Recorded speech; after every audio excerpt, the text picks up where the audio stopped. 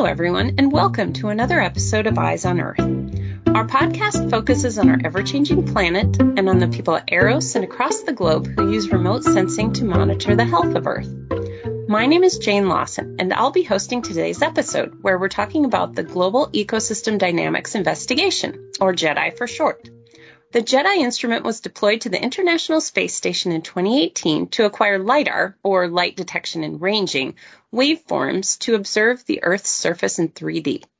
The GEDI LIDAR measures the height and density of objects, so it provides information such as surface elevation and tree canopy height and cover.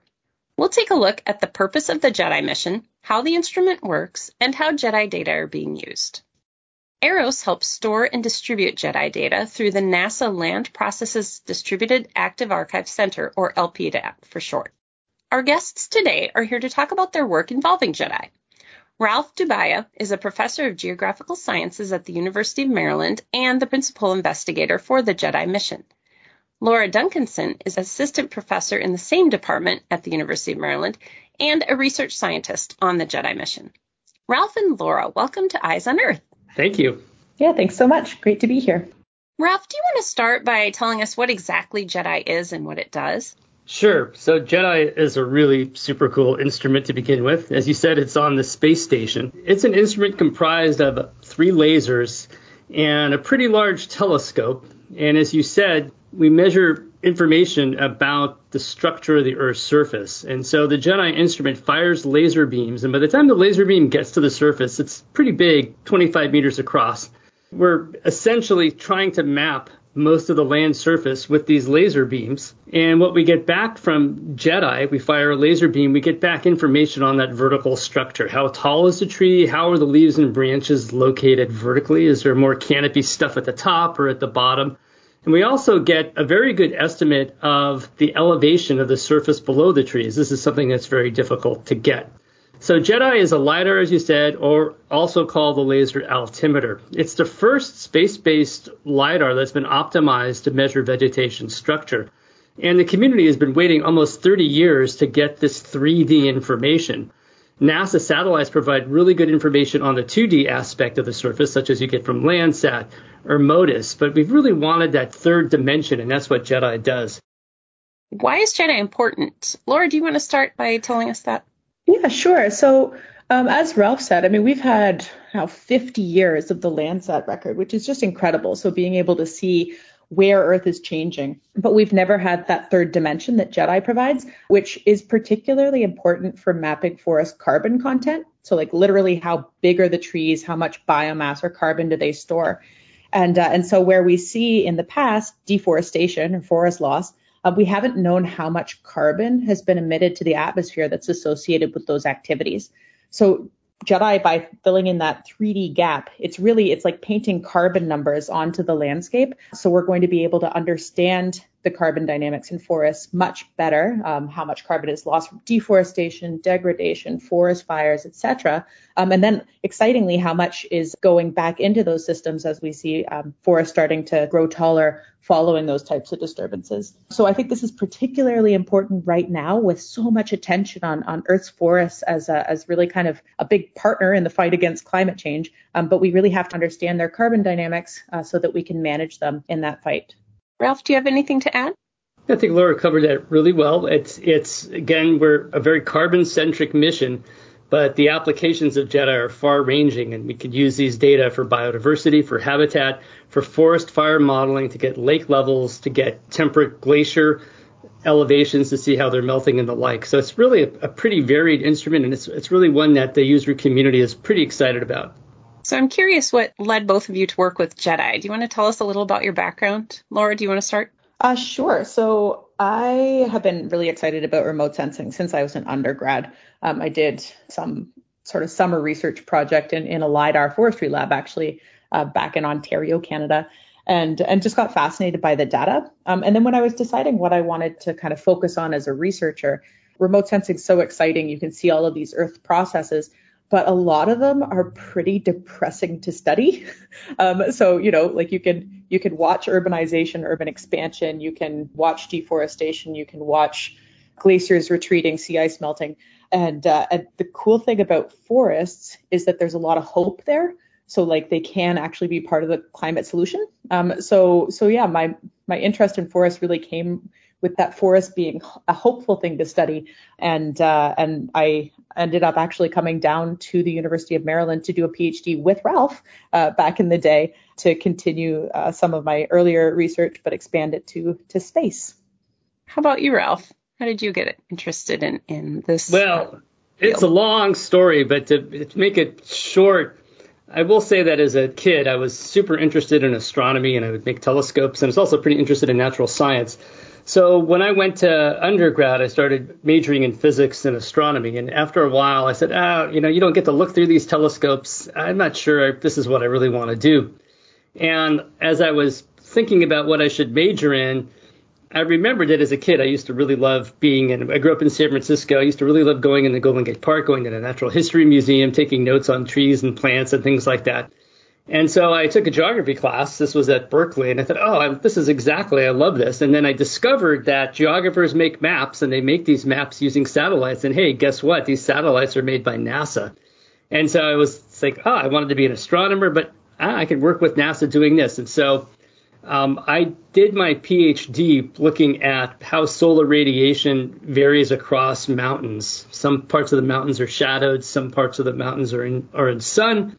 Being able to model that. And then we had an interest of understanding how much sunlight was actually going through the trees and hitting the ground below the trees or hitting a snowpack below the trees. So this then led me to collaborate with colleagues at NASA Goddard Space Flight Center, in particular Brian Blair, who had an aircraft LiDAR instrument. And we started looking at those data, and this is now in the mid-90s. And based on that interaction, we decided in the early 90s to propose a LiDAR mission to NASA. This was called the Vegetation Canopy LiDAR mission. And we actually got selected. It was the very first NASA Earth System Science Pathfinder mission. But we were too far ahead of our time. And that mission never launched. We couldn't quite get the lasers to work. And lasers in space is a very difficult task. So that then led to about almost 15 years of development, working with aircraft data, trying to get a LiDAR in space. And finally, we were able to propose again in 2014 and get selected and launch in 2019. So it's been a long time that we've been interested in LiDAR from the mid-90s. And it's really gratifying to get to that point. But you can see it was this long arc and a kind of crazy path to get there. Yeah, that must have felt so fulfilling when you finally were able to make something work that you tried so long. Yeah, it definitely was. It was, and Laura was at the launch. And speaking for myself, it was the greatest day of my life other than our kids being born. That's what I like to tell people, and it's actually true. Well, it was like a birth, I'm sure. It really was. Ralph, do you want to tell us about what types of JEDI data are available then and where people can get them, researchers or whomever? Yeah. So there's JEDI data that's available at footprint level, which is 25 meters across. And these data comprise various parameters: canopy height, canopy cover, canopy foliage profiles. In other words, how the canopy cover changes as a function of height, bare earth elevation. And importantly, we also produce estimates of biomass. And then many of these other data sets are also gridded. And so these are most researchers will use some combination of these kinds of data, whether it's footprint or it's gridded.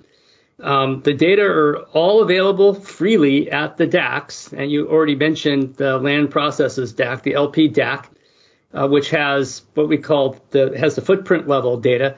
And then the gridded data and the biomass data are at the Oak Ridge National Laboratory, the ORNL DAC.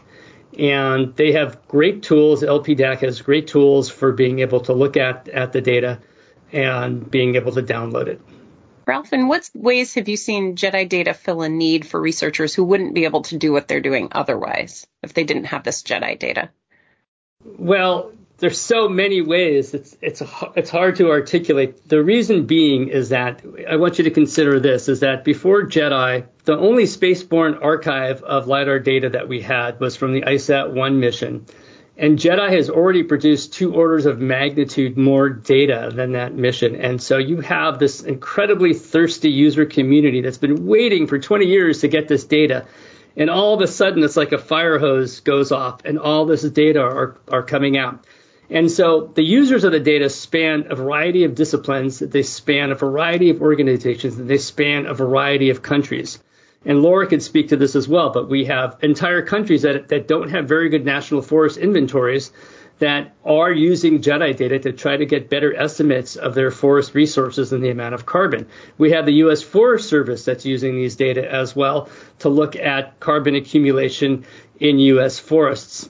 The DEM data are used by the U.S. Geological Survey as another example. So there's a lot of different kinds of users that are able to do this. But what's important is that there's questions we can answer now that we were never able to answer before. And individual researchers can address some of these because they can get JEDI data for their area of interest and ask a question such as, well, I know I've had deforestation in this area over the last 10 years, and I wonder how much of the forest has grown back and how much biomass has been accumulated there. And that's exactly the kind of question JEDI was created to help answer. Laura, do you want to add anything to that? And then also tell us what you find most valuable about JEDI data for your research. Sure. No, I think Ralph kind of covered a lot of the really exciting stuff that's going on. I was just at a conference in Germany last week, which was one of the first times I had been able to interact in person with a lot of the people who are using JEDI data internationally since before the pandemic. And it's so exciting to see the range of different applications that people are coming up with these creative ways of looking at JEDI that we hadn't even thought about before. So it'll be really fun over the next couple of years to see things. Certainly, we're excited about some of the data fusion, looking at forest regrowth, biomass recovery, biomass loss, etc.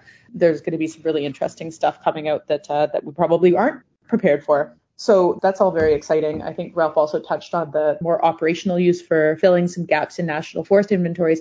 A lot of countries around the world that don't have these field data sets to make the sort of reports on how much carbon is stored and is changing in their forest land. The kind of default approach is to just say, okay, in my country, this is our definition of forest, and we have this kind of area of forest nationally.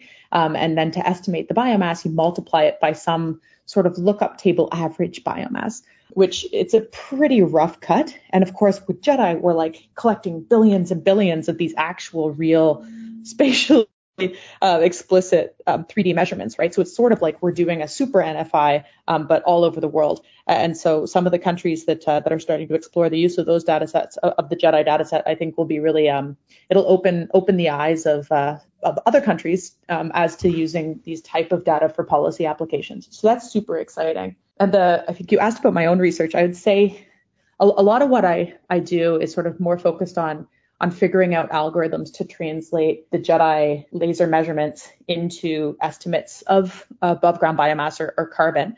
But I think the really exciting stuff is more on the applied side. So what kind of science questions can we ask now that we have these data sets? I mean, something that my group's been working on for the last couple of years is a global assessment of how effective protected areas are at keeping carbon inside the protected areas, at avoiding deforestation, degradation, enhancing growth, etc. And so we just have a paper in review now, but our sort of grand total is that we think because of the existence of protected areas, we have an extra about 20 petagrams of biomass, which is roughly equivalent to 1 full year of annual fossil fuel emissions. So it's like a lot of carbon that would have probably been lost. And we had no ability to really quantify that before JEDI data were available. So those are the types of questions that I'm really excited about. Would either of you like to add anything else today? I might expand a little bit on something, and that's starting to expand that structural time series. So there's been, I don't know, like probably anybody who's bought a t-shirt in the last couple of years has like somehow magically planted a tree somewhere in the world. There's so much attention on these big, massive tree planting and ecosystem restoration activities, which is awesome, right? We're really understanding the power of these natural climate solutions, as they're called.